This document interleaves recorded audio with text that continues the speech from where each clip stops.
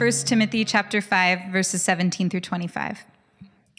Let the elders who rule well be considered worthy of double honor, especially those who labor in preaching and teaching. For the scripture says, "You shall not muzzle an ox when it treads out the grain, and the laborer deserves his wages. Do not admit a charge against an elder, except on the evidence of 2 or 3 witnesses. As for those who persist in sin, rebuke them in the presence of all, so that the rest may stand in fear. In the presence of God and of Christ Jesus and of the elect angels, I charge you to keep these rules without prejudging, doing nothing from partiality.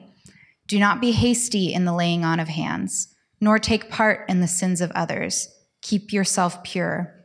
No longer drink only water, but use a little wine for the sake of your stomach and your frequent ailments. The sins of some people are conspicuous, going before them to judgment, but the sins of others appear later.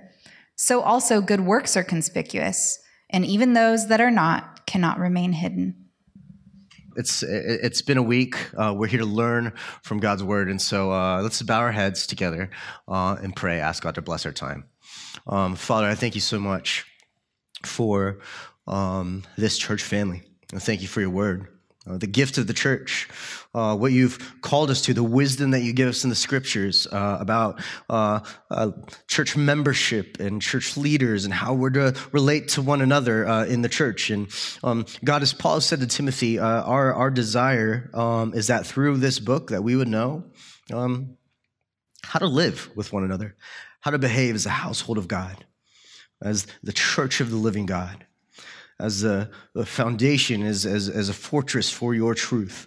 So would you, Lord, just bless our walking through this text? Would you make your word come alive to us? Would you help us maybe with things that are new that we're seeing in the text to learn more, with things that are challenging, that you would just humble us and maybe change us? And more than anything, God, we just pray that our time together would be not only beneficial for our lives, but bring glory to your name. It's in Jesus' name we pray. Amen. All right, so if you haven't already, go ahead and turn to 1 Timothy chapter 5. 1 Timothy chapter 5, that's where we're going to be walking through. If you didn't pick up on that already from the scripture reading, we're going to be looking at verses 17 through 25. A lot of stuff for us to work through, so I'm just going to run through it, all right?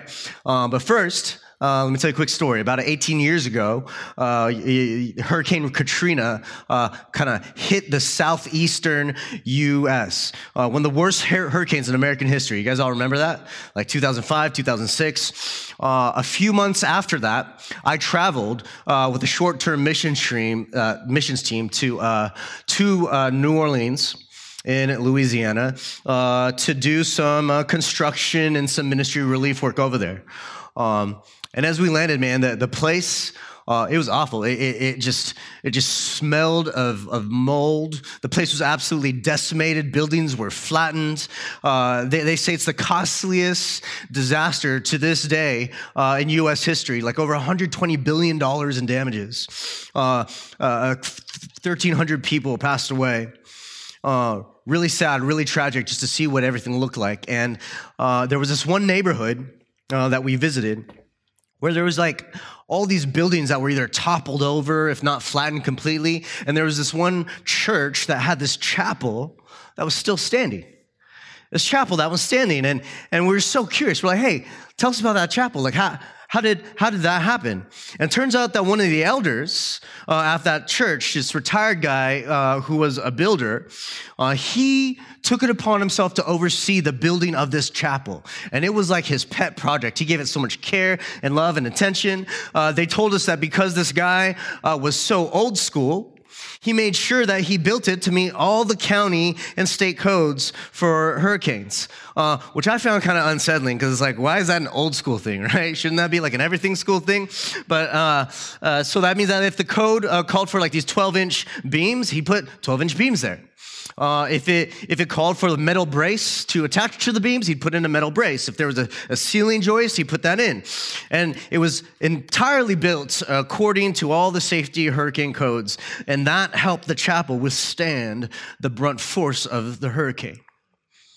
The scriptures that have been preserved by God throughout history The Bible is the sort of code or blueprint for how we should build the church, for how we should live our Christian lives. And here in 1 Timothy, Paul gives specific instructions to Pastor Timothy on how the church should operate, how they should act toward one another. And the topic given unto us in today's text is the topic of leadership. You may have picked up on the fact that this topic of leadership is one of the mega themes throughout the book of 1 Timothy. Like we've already seen some talk about what false leadership looks like, what false teaching and false leadership looks like. We've already seen the qualifications and the characters of good leaders, godly leaders in chapter 3. And here, in chapter 5, it gets a little bit more practical about leadership. It gets a little bit more technical about what this looks like, healthy leadership, biblical leadership, what that looks like inside the church, what it looks like on the ground, what it looks like when you're actually in the trenches doing ministry. And so the text specifically speaks into the leadership office of elder, which is synonymous with pastor or bishop, but we can extend the principles we're going to see to really any leadership position in the church. Now, we've said this before in chapter 3, but it's been a minute since before Advent season. So let me review really quick why this topic of leadership should matter to us, other than the very plain fact that it's in the scriptures. The Christian scriptures, which are all written and preserved and useful for to teach us. In addition to that, some of you here in this room will be called to leadership. I mentioned that this text applies specifically, it speaks specifically to the office of elder, but by way of analogy, you can also compare it to or pick up some principles for just any role of Christian ministry leadership. And some of you might be aspiring to be leaders one day. Some of you will be leaders. But in addition to that, if you're just a Christian in a church, you need to know what biblical church leadership looks like. You need to know what the Bible has to say about it. You need to know what kind of person you need to be if you are called to that, how we're to relate to our leaders, how we're to pray for them, how we're to select them, and so on and so on. And so here's the main idea for this text. It's that Christ's church should have Christ-like leaders who labor faithfully. And the Spirit of God helps us to nurture and receive them. Christ's church should have Christ-like leaders who labor hard, labor faithfully, and the Spirit of God helps us to nurture and receive them. So let's start walking through the text. Here's point number 1. All right, like I said, we're going through this fast, so buckle up, all right? Point number 1, honor the church leaders who labor for you. Honor the church leaders who labor for you. You'll notice that this whole section that we're in the middle of, like chapter 5 and on early in chapter 6, this entire section is about this topic of honor. Last week, we looked at honoring one another as a church family. We also talked about honoring widows in the church family. Next week, we'll talk about slaves honoring their masters. That'll be a fun one, right? Should be interesting to unpack that. Today, though, we're talking about honoring elders in the church. Verse 17, the beginning of verse 17 says, "Let the elders who rule well be considered worthy of double honor." Pretty straightforward, right? It says here, Christians should have a high regard for faithful leaders. That's what the plain reading of the text means. Honor should be given where honor is due. And this is not an uncommon biblical command. All right, there's dozens of places that talk about the relationship between church members and their leaders. For example, in Hebrews 13, verses 17 and 18, here's what it says. The author of Hebrews says, "Obey your leaders and submit to them, for they are keeping watch over your souls as those who will have to give an account." Really quick there, some people read that first part, "Obey your leaders and submit to them," and they're like, that sounds nice, right? Maybe I could be a leader one day, right? But you read the rest of that, "For they, those leaders, are keeping watch over your souls as those who will have to give an account." Who will one day have to stand before the Lord Jesus and give an account for how they've watched over, cared for, protected, guided, shepherded your souls. That's terrifying. That's why it makes my voice crack, right? Yeah, thanks for noticing that. He continues and he says, let them do this with joy and not with groaning, for that would be of no advantage to you. And he says, pray for us leaders, for we are sure that we have a clear conscience, desiring to act honorably in all things. The author of Hebrews is saying this. He's saying that as a Christian, you have an authority over you in the local church. All right? You have an authority over you in the local church. You have elders and leaders who help govern the church, who help teach sound doctrine. They set the direction. They set the pace for the church. They care for, they protect, they shepherd your souls. They are godly leaders. Any godly leader is a gift, is God's provision, God's gift to the church. And then he says, let them do this with joy and no groaning. In other words, don't run them to the ground. Don't run to the ground. Like, what advantage of you, he says, is there? What advantage is there to you if the leaders in the church are praying like God, I'm just tired of these people, right? I'm tired of these difficult people. Give me the grace to love them well. Give me grace to love them well, or maybe just send them all to that other church, right? The ones that are still hard to love well. Paul says, look, no, it's of no advantage to you. It's of no advantage to you to try and beat up your spiritual leaders, to make their job hard for you. And so pray for them. Pray that they would lead, that they would shepherd with honor. Honorably, he says right there in Hebrews 13. And there's that word again, honor. That brings us back to our text, 1 Timothy chapter 5. Now, Paul doesn't leave us with a vague principle, a vague directive to honor our elders. No, he tells us the underlying why we should honor our elders, along with a couple specific hows. And so let's look at that first. Why should we honor our elders? Look at the beginning of verse 17 of 1 Timothy 5 again. He says, let the elders who rule well be considered worthy of double honor. And so we honor our elders, we honor pastor elders because it says they rule well. They are those who rule well. You see, honor isn't just given just because. We don't give honor just because. John Maxwell, sort of Christian leadership guy, he talks about the difference between what he calls positional leadership and permission leadership. And he says that positional leadership means that you're a leader simply because of your title. Simply because of your position. There's no ability or effort required, right? And you're just kind of given that position of leadership, or you have that leadership role simply because of a position. Permission leadership, on the other hand, is when you have a leader who's a great example to others. They're a great example of hard work, a great example of faithfulness.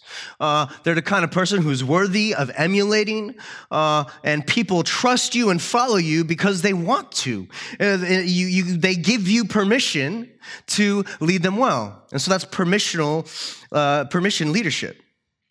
And Maxwell talks about other levels to attain. But my point for you is to understand that there's a difference between positional leadership, which is not earned, and permission leadership in other levels, which are earned. And what Paul calls the type of leader who receives double honor, the type of elder who should receive double honor, is the one who you are willing to give permission to lead you well. What Paul calls double honor is not automatic honor, but earned honor for those who, he says, rule well. Now, really quick, I don't want you to get caught up on that word rule, all right? I think our modern 21st century selves get caught up on that word rule because we live in an anti-rule time. We live in an anti-rule society. That's why when you go to one of those bait and switch neighborhood parties where your neighbor invites you over for some wine and hors d'oeuvres, they get everyone together and they pull up this whiteboard and they ask the same question. They always start with the same question. How'd you like to be your own boss? Right? And you're like, oh man, it's one of these, right? How would you like to be your own boss? How would you like to earn $13,000 a month from the comfort of your living room? They always lead with the be your own boss question because they know that our society is an anti-rule society. That's always the first pitch. But that word rule here in the text really just means to manage, to lead, to order, to take responsibility for those that you lead under your care. The big idea is that it takes work and grit to lead people towards change. It's not ruling out of like a dictatorship, but with dignity and with understanding your responsibility to those that you lead. Look at the rest of the verse. It says at the rest of verse 17, actually I'll start again from the beginning. It says, let the elders who rule well be considered worthy of double honor. And then it says, especially those who labor in preaching and teaching. Those who labor in preaching and teaching. That word labor, the Greek word kapiao, literally means to toil. To work hard. It gives you the sense of working up a sweat. As one commentator notes, he says, with this verb to labor, Paul, is self-consciously designating the work of these elders as a vigorous and as a laborious work. The idea here is that faithful church leadership is often tiring. It's hard work. It's sometimes wearisome work.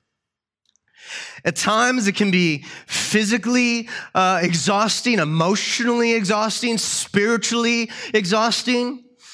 Man, this has been especially true if you read what all the church leader coaches and people are saying in denominations. They're saying this has been especially true in the last few years. I mean, look with all the challenges that the church has faced in the year of our Lord 2020, right?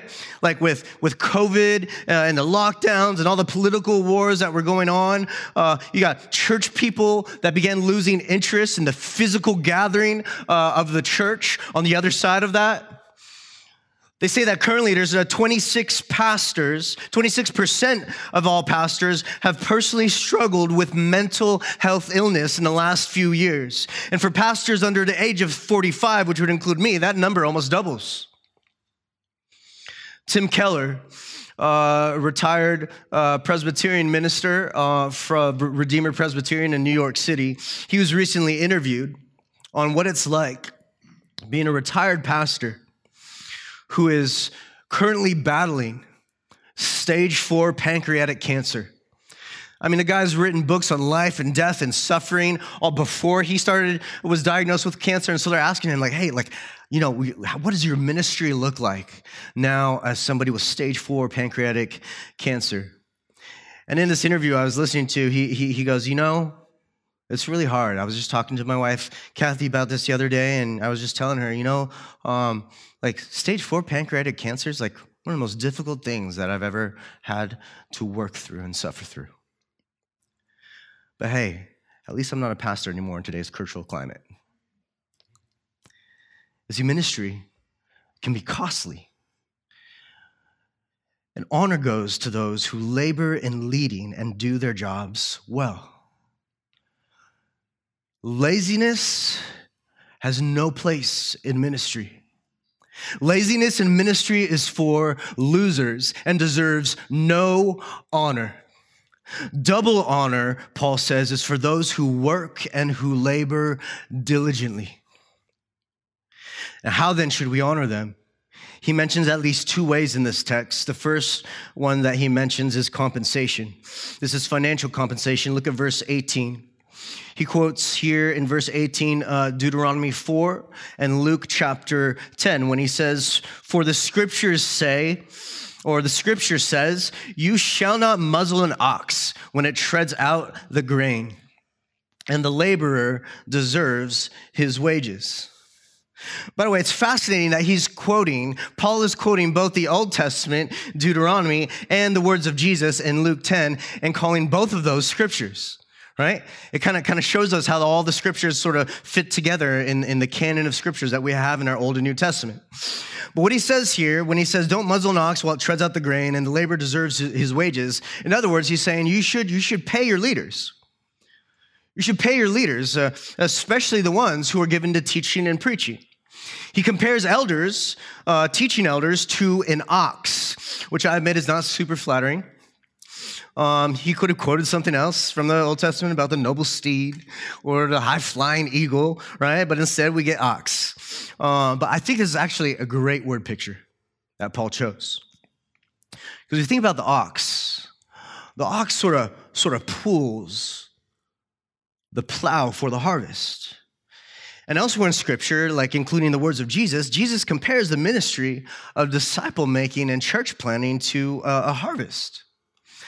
And the idea is that if God cares about the harvest and the crops to the point where he makes sure that the animals he's created, like the ox, can handle the load so that the crop can truly flourish, how much more does he care about the oxes who labor in the church in vocational ministry? See, in verses 17 through 18 here, it tells us that some pastors, not all of them, but some pastors, some elders, they should be paid for the church by the church, especially those who are ministers of the word. One of the primary roles of elders is to be able to teach, and to teach well, to teach in a way that is faithful to the Bible, not teaching man's opinions, not teaching hot tips for Christian living, but just trusting that God, who is sovereign, was wise in the way that he put the scriptures together. And so we go through books of the Bible the way that we do. We trust that God is more wise in how he put the scriptures together than what we would try to do. And it takes time to study the Bible in that way. It takes time to dig in deep and to understand it academically and theologically and doctrinally, and to understand it, to have a good grasp of that, and to be able to apply it practically to our lives today, right? I mean, my Bible study during the week, just so you know, isn't going to like awesomesermons.com and downloading something, right? Pay $5 a month and then download these things. Like, no, like there's a lot of great preachers out there and videos and stuff like that you could watch and like learn from that have been a benefit to me. But hey, look, like all of those guys out there, they're studying the word and they're applying it to the congregations in front of them who have their own issues, their own sin struggles, their own cultural contexts, their own sort of spiritual backgrounds. They're not thinking about this congregation. And I'm not thinking about another congregation. I'm not thinking about all of our podcast subscribers and people who watch our videos on Vimeo or on Facebook. No, when I'm putting a sermon together, I'm thinking about you guys. Because I know you, I've talked to you. I know what the common sin struggles are. I know what the faith doubts and skepticisms are. And it takes time. It takes a lot of hard work to dig in, understand, and then apply it to our context. That's why he says the laborer deserves his wages. And that church members should support that because ultimately they'll benefit from that. Because the word of God is the bread of life. There's another way that we're to honor elders, and that's through appreciation. Appreciation. This is valuing, respecting, showing gratitude, love, and encouragement. This is what he means by showing double honor to those who rule well. Elsewhere in 1 Thessalonians chapter 5, Paul says, "We ask you, brothers, to respect those who labor among you and are over you in the Lord and admonish you, and to esteem them very highly in love because of their work." Paul's saying, hey, look, there are some guys, these leaders among you who labor. They labor among you. They're not laboring you from some internet stream. They're not laboring and among you through some like virtual campus. No, these guys are involved in your lives. They're among you. You know them. They know you. And they've been placed over you in a position of leadership to admonish you and to so esteem them very highly in love because of their work. He says, give them the honor due to them, distribute it freely and joyfully and frequently. Listen, people are made to need each other. We need one another. We're built up by each other. And this includes the church. This includes church leadership. Pastors are people too, in case you didn't know. Ministry leaders are people too. And as people, we need the same things that everyone else does. We need encouragement and affirmation, thankfulness and honor and love and appreciation, people to suffer alongside us, people to give us a hug when we need it, like everyone else. And there's no shame in that. All right? There's no shame in a leader or a pastor needing a little love sometime. Look, Paul was a tough dude. The Apostle Paul was a tough dude. He was a faithful pastor, and he was constantly with people. And when he wasn't with people, he talks about them in his letters, and he says, I long to be with you guys. I can't wait to be with you because of the encouragement that I receive from you. I just can't wait. You look at the stuff that he had to deal with, being shipwrecked and beaten and imprisoned and the heartache that overcame him when he talks about just thinking about the churches and the Christians under his care who he's wondering, have they swerved away from the gospel? Man, I know that feeling and the heartache that causes. And he talks about this, and he needed friendship in that. He needed encouragement. He needed affirmation. You need to know that the leaders of this church, most of them are volunteers. Almost all of them are volunteers. The leaders of the church, many of them work hard to care for you and to love for you. Not because they feel like they have to, but out of joy. It's like because they get to serve Jesus in this way. They serve you. They make sure that you're growing in the gospel. And so, man, the point of application from this text for us is would you honor those leaders? Show appreciation for them, especially those who are directly involved in your care. This would include your home group leaders if you're in a home group, your ministry leaders if you serve on a serve team or a few different serve teams. Some of these, most of our volunteers, I mean, they serve in positions that are behind the scenes and they never get acknowledged. And honor needs to go to them. You can honor them with your words. This means words like notes, text messages, phone calls of encouragement, just expressing gratitude. Hey, can I tell you, here's how you blessed me this last week. Hey, this helped me when you challenged me to be faithful to this. God used that hard word from you to make me holy. He used that encouraging word from you to bring joy in my suffering. Hey, you really shed light on that text through the way that you led us through that passage of scripture at group the other night. It's not just honoring with your words, but it also could look like honoring with your actions. This means just being respectful when you speak to them, right? Not gossiping about them. It means that if you serve in a ministry role, showing up for that role when you're supposed to. And if you can't, finding someone to replace you so that the leader of that team doesn't end up taking on that responsibility because of your ineptitude. It means taking responsibility for your own responsibilities and honoring our leaders in theirs. Most of us are connected to a number of leaders in our church. Man, I'm going to humbly ask you to honor them. Honor them. Honor our volunteers. Honor the leaders who labor for you. Point number 2. We're to also discipline those leaders who mislead you sinfully. Discipline those leaders who mislead you. Some leaders will mislead the church because of their false teaching. Some leaders and elders will mislead the church because of their sinful living. Now, being a qualified elder doesn't mean that our elders and our leaders are expected to be sinless. But what it does mean is that elders and leaders should be exemplary in character. And that leaders should be those who lead first in repentance. When they've blown it, when they've sinned, when they've been met with their own imperfection, hey, they're willing to say like, hey, I own that. That's on me. That's my fault, right? They're not trying to save face. They're not trying to cover it up. They're trying to try not to flex and look like they're something that they're not. But they own their sin. And for those moments when an elder is in a pattern of unrepentant sin, the Spirit has given us wisdom on how a church should deal with that appropriately. Now listen, God calls all Christians to fight for personal and corporate holiness. Personal meaning our own holiness, and corporate holiness meaning corporate, like corporal body, when we're together as a church body fighting for holiness together. And all Christians are called to participate in that fight for holiness. But you need to know how this works for the church as a whole, but especially for our leaders. And so look at verse 19 and 20.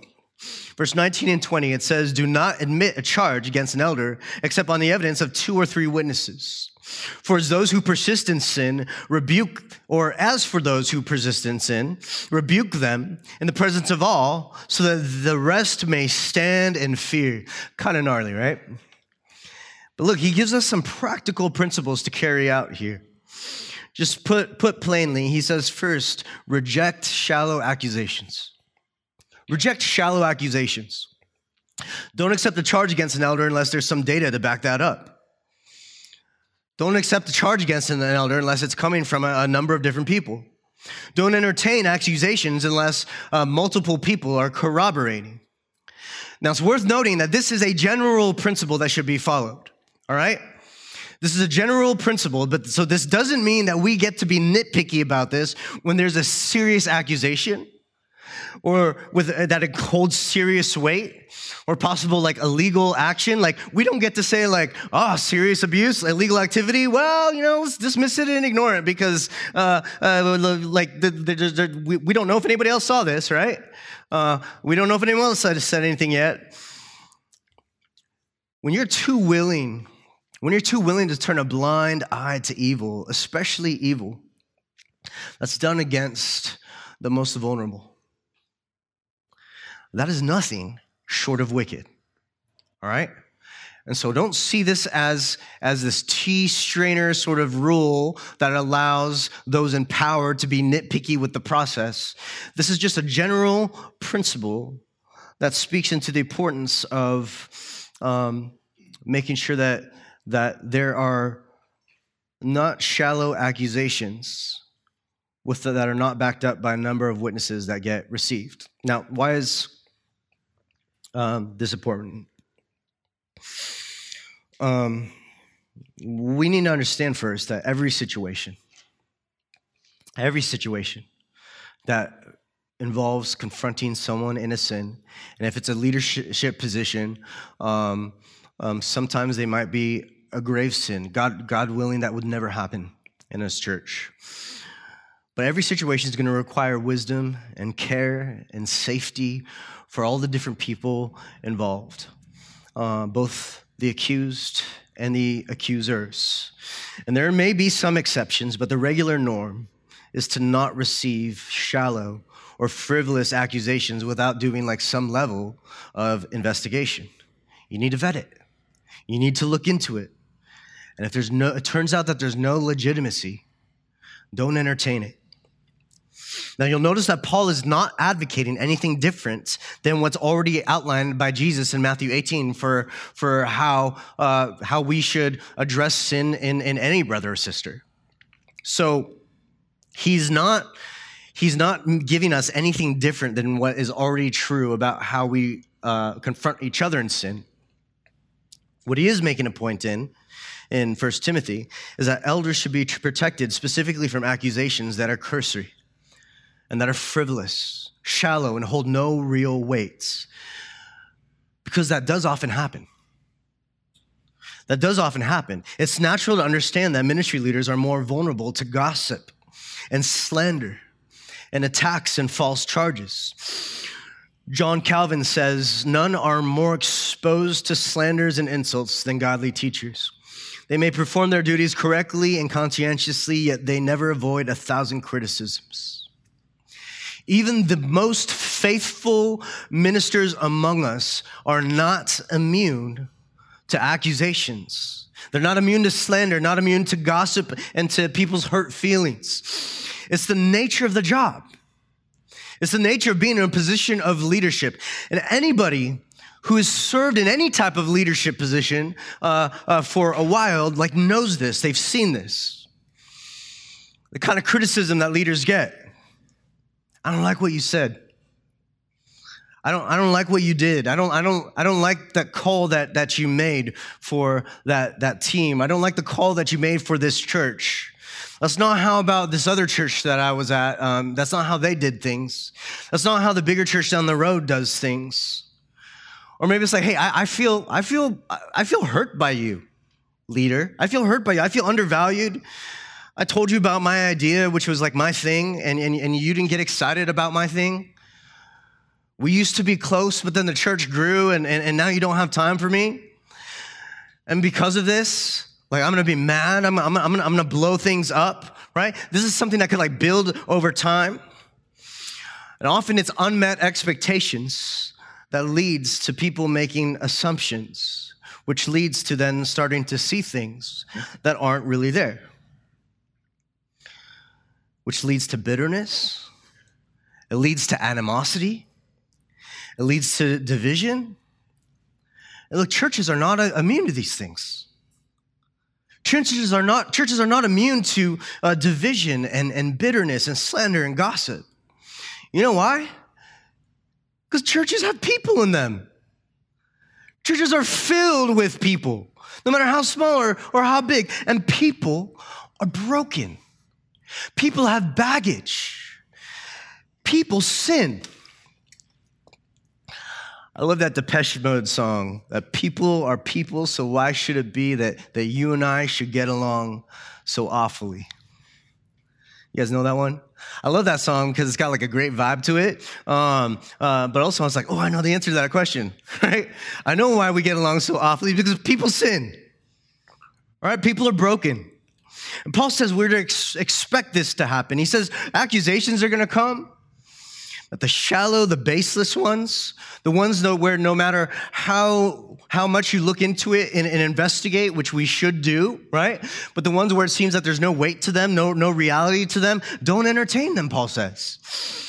Again, this doesn't mean that we ignore very real issues. It doesn't mean we ignore significant issues and significant accusations and big issues. We'll get to that in a minute.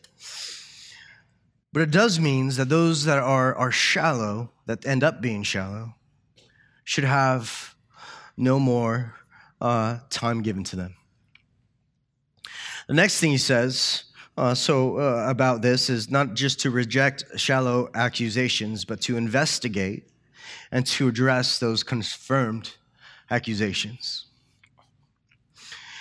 You see, equally important to dismissing shallow accusations is being able to address and how we should address those confirmed accusations. Verse 20 says, as for those who persist in sin, rebuke them in the presence of all, so that the rest may stand in fear. If you remember, the problem among leadership in this church in Ephesus is that there were a group of teachers, a group of leaders, they were elders and pastors that were teaching false doctrine. And in many cases, that false doctrine led to immorality. It led to sinful behavior. We actually read about this in Paul's next letter to Timothy, in 2 Timothy chapter 2, verses 16 to 18, when Paul says, avoid irreverent babble, or avoid empty words, for it will lead people into more and more ungodliness, and their talk will spread like gangrene. Now, really quick here, gangrene is a blood infection that spreads. And not only does it spread rapidly, but because it's spread rapidly throughout the body because it's in the bloodstream, but it also happens to smell like horrible. I mean, you just listen to the word gangrene. It's like, that doesn't sound like it smells nice, right? It's foul. You got these pus-filled words that keep growing in size, so that medically speaking, it becomes like one of the most difficult problems to be able to handle. And we see here that God's view of irreverent babble and empty squabbles is that they spread gangrene. In other words, they smell bad, they spread quickly, and the bigger it gets, the harder it is to deal with, and a whole congregation can be infected by it. So he says their talk will spread like gangrene. And among them are Hymenaeus and Philetus. He names two guys, calls them out on the carpet. And he says these guys have swerved from the truth, saying that the resurrection has already happened and they are upsetting the faith of some. Man, what a bummer legacy. What a sad legacy. What a tragic legacy for Hymenaeus and Philetus. They're remembered for their babble. They're remembered for their empty words, their false teaching, their ungodliness, it says, and for the way that they disrupted the faith of some people in the church. Their words cause problems, and not just their words, but their actions, their ungodliness cause problems. You don't want that to be your legacy. You see, leaders in sin cannot and should not continue in sin, and so they need to be confronted. That sin needs to be corrected. And that process should be orderly so that it doesn't cause like undue chaos, unnecessary chaos. But it should happen. There should still be a process for this. The process isn't like, hey, we're the guys in charge. You don't get to bring up the accusations. No, the process is like, hey, if it seems like there might be some weight to this, let's spend some time on that. Let's spend some time on that. Galatians 6:1 says, brothers, if anyone is caught in any transgression, you who are spiritual should restore him in a spirit of gentleness. See, that's why the first step in the process is you confront them privately. Be willing to have a hard conversation if you can, because if sin needs to get dealt with, bring it to them. And the goal is not restitution. The goal isn't for them to get payback. No, the goal is restoration. He says, restore him in a spirit of gentleness. That's the goal. And look, if when you approach him, if that doesn't happen, then you bring in others with you. Let's get some more witnesses. That's what Jesus said to do in Matthew 18. This is what Paul's saying to do here in 1 Timothy 5. Bring in others. Say to this person, hey, look, we looked into this. We talked about this. We think there's real sin here, right? Other peoples have seen it too. And there's no change. There's no remorse. There's no repentance. And so we brought more people. We brought more people who need to plead with you. And if that doesn't work, Paul says, then we move on to a public rebuke. A public rebuke. Sorry, it's not physical. I don't know why I did that, right? But public rebuke. And so he says if they persist in sin, rebuke them, call them out in the presence of all, so that all the rest may stand in fear. You see, it's not right to take a private sin public unless all these other steps have been exhausted first. But there is a time where it may become very, very much appropriate to bring it public before the congregation. Now, when he says stand in fear, that's not meant to be like a mean motivator, right? Paul's not trying to be mean here. He's not trying to say like, hey, do it. Like, let him have it in front of the congregation so everyone be scared of you, right? Like, that's not Paul's heart here. It's more like a kid who says, hey, look, I saw how my big brother got in trouble when he did that one thing we're not supposed to. And I don't want to get in trouble too. I want to avoid how he got in trouble. You see, the goal is to restore. The goal is to correct. The goal is not to punish. The goal is not to let him have it, right? It's like with our children, we discipline them not to let them have it, but to correct them in love, to form their character in the shape of the gospel. And look, not only should we reject shallow accusations and investigate and address confirmed accusations, but we should also show impartiality in all our judgment. Impartiality in all our judgment. We see this in verse 21 when it says, in the presence of God and of Christ Jesus and of the elect angels, I charge you to keep these rules without prejudging, doing nothing from partiality. In other words, he's saying, hey, don't prejudge. Don't show partiality. Don't show favoritism. Don't jump to conclusions of guilt. Just out of selfishness, like, well, I didn't really like that guy anyway. So these accusations kind of just came at a good time. Don't also jump to conclusions of innocence. hey, this guy's been useful to us. People like him. He gets things done. He's got influence. So, hey, maybe we shove this under a rug, beat around the bush, and maybe people will forget about this. Man, I can't tell you how many times I've seen that kind of thing happen to churches that I know. Look, this is so important that we carry this out appropriately, that we carry this out in a spirit of humility and gentleness, a heart of restoration. What's at stake? Man, the witness of the church is at stake. That's why he says, in the presence of God and of Christ and of the elect angels, like you can feel the weight in those words. It's like he's saying, hey, look, I want you to understand the gravity of the importance of this. Here's why this process is important. Because you want to honor God's name. Especially you leaders, you want to honor God's name. You want to preserve the witness of the church. You want the world to know that we call what is good, good. We call what is evil, evil. We want to uphold the truth, which is what we saw in 1 Timothy 4. In 1 Timothy 4, about how the church are those who uphold the truth. We're the buttress of truth to protect God's people. All right, we just talked about that a minute ago, about how when you do this appropriately, the rest of the congregation might stand in fear. It protects God's people by protecting their holiness. And it also protects people who get falsely accused.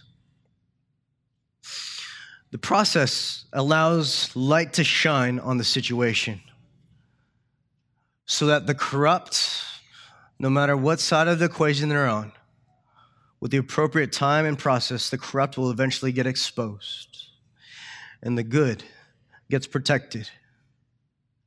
And the goal in the end is for the restoration of the sinner, to abhor sin, abhor evil, and hold fast to what is good, as Romans 12 says.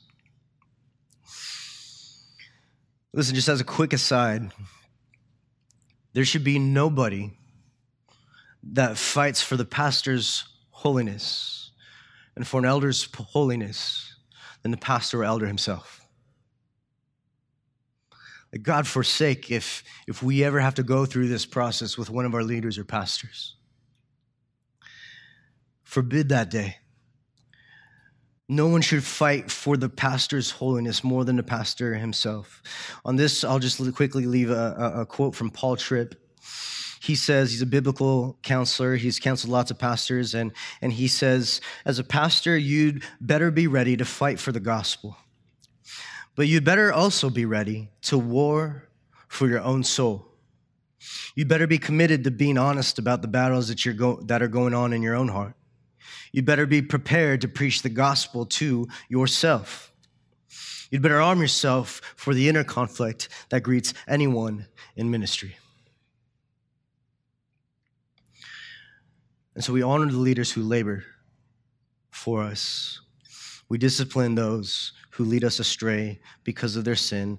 And lastly, number 3, we select new leaders with caution and discernment.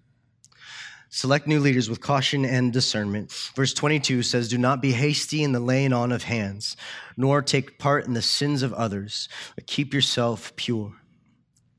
There are few things more destructive than putting the wrong people in positions of leadership and influence in a church. 1 Timothy 6 gives an example of this. So it's just a few verses that we'll talk about in a couple weeks coming up here. But I want to read this to you really quick here. In 1 Timothy chapter 6, verses 3 through 5, it says, if anyone teaches a different doctrine and does not agree with the sound words of our Lord Jesus Christ and the teaching that accords with godliness, he is puffed up with conceit and understands nothing. He has an unhealthy craving for controversy and for quarrels about words, which produce envy, dissensions, slander, evil suspicions, and constant friction among people who are depraved in mind and deprived of the truth, imagining that godliness is a means of gain. He talks about those who might presume to be leaders, but maybe have been installed too soonly or too quickly. Soonly is not a word, right? Too quickly in leadership. He says they cause constant friction. Man, when you look at this passage in 1 Timothy 6 that we just read, you can almost hear the pain in Paul's voice. It's like he knows names. He knows people who meet this description. You just run through that list. He says, these people, they crave controversy. They produce envy. They've got evil suspicions. They cause division. They cause friction with other people. That's not the kind of person that you want in leadership, is it? And so he says, don't be hasty. In other words, don't be too quick in the laying on of hands. When you lay hands on somebody to pray over them and install them, ordain them in their ministry. In other words, take your time when selecting or training and installing new elders. In our church planning process, our network set me up with a couple other veteran church planters and pastors who've kind of coached me early on. And one of my coaches, actually more than one coach, have told me early on, he says, you're never going to regret taking your time with raising up new leaders and elders, but you'll certainly regret moving too fast. Don't be hasty. Because when you're hasty, you don't have an opportunity to really get to know this person's doctrine, what they believe, how they teach on a number of different things, right? You imagine someone installing someone into leadership, finding out that they don't believe in the Trinity, right? Or they got some like whack eschatology view of the end times, and you're like, man, that would have been nice to know, right? Like, but before we put you in this role, right? It takes time to get to know if somebody just has their pet projects that they've always wanted to see in a church. And let me tell you, man, whenever you start a new church, church planners will say this, but I've seen this firsthand. When you start a new church, like you'll often attract people who have toxic personalities, who go from church to church to church, trying to get their thing started, and they haven't been able to. And they're like, "Hey, there's a new church, right? Like, I'm gonna go there. I'm gonna tell them who I am. I'm gonna tell them what I've done, and like maybe I can finally do my thing, right?" Most of those people have kind of moved on from here. Actually, all of them. I don't want you thinking like most of them. Am I that? Am I one of those people? You know, no. I can happily say I think most of those people, or all of those people, have moved on from here by this time. But you can have people that are saying like, hey, you know, like I've got a certain method I've always wanted to do. Like they've got different methods. Maybe they have a different vision for the church. It takes time to figure out if someone's truly a person of character, right? They might talk like a person of character, but you got to see if they walk like a person of character, right? Sometimes it helps to see them through 4 seasons of the year or multiple seasons of life, right? To see how they deal with character issues. How do they respond when someone gossips against them? Do they get angry and defensive, start flipping over tables, start giving people what's coming to them? Or do they handle it with grace and dignity? Taking time and care in selecting elders and pastors is mission critical. Everything is mission critical in 1 Timothy. And it's important for all churches to heed these words. And selecting the right people is not always easy. You need caution and you need discernment. We read about both of these in verses 24 and 25. It says, the sins of some people are conspicuous, going before them to judgment, but the sins of others appear later. So also good works are conspicuous, and even those that are not cannot remain hidden. So in that first verse, he's saying, look, some of these reservations that might pop up will be obvious. They'll show up right away. But in verse 25, he says, hey, sometimes things come up later. A person might look good and awesome at first. They might glitter like gold. But over time, it'll be proven that not all that glitters is gold. I hope that's a real saying, right? It like sounded right in my mind. Okay. So it's like not all that glitters is gold. And so like let's see, right? Let's see. Let's weigh this out. Let's weight it up. Sometimes it is what it looks like. Sometimes it looks like, hey, this looks like good works, and it is good works. Awesome. Person of character. person who gets things done, a person who's respectable. Sometimes it takes time to see godliness of character. How do they handle suffering and conflict? How do they handle hard things? How do they handle hard responsibilities? And if we are practicing discernment, patience, engaging in prayer and fasting in this process, then their qualifications will be confirmed over time. The principle is to be quick to affirm what God might be doing, but be slow to lay on hands and put him on the field. In closing, I think we should end with the reason that this matters, especially in light of the gospel. What does all this leadership talk have to do with us in light of the gospel? The gospel tells us that Jesus died for us. He died for his church. And he calls pastors, elders, and leaders to lead his people, lead his church that he died for under his leadership. That's why it's honorable work. Jesus makes it honorable. His precious blood was spilled for this church. And so we lead under Jesus to build up the church of Jesus.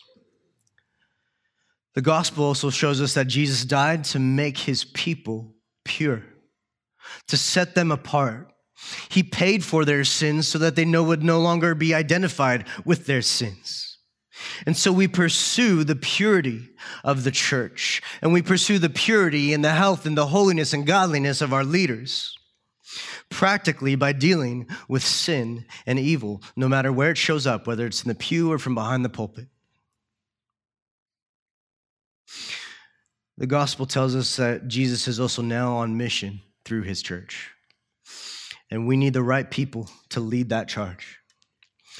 We need the right people who are not out for themselves, who are not out looking for number one, unless that number one is Jesus. They're not looking out for selfish gain, but they're looking out for the gain of the kingdom. Not for their own fame, but for the fame of Jesus' name. Not using the church to find their identity and glory for themselves, but who, because of the new identity they've been given in Christ, they give themselves for his glory, for the glory of God, and for the good of others. Jesus is worth it, and so we fight for holiness in our churches. He's worth it, and his church is worth it. Thank you for listening to the King's Cross Church podcast. We'd like to encourage listeners to be part of a local church gathering. If you're ever in the Orange County, California area, we'd love it if you come by and visit on a Sunday morning. For meeting times and locations or any other information about us, please visit kx.church.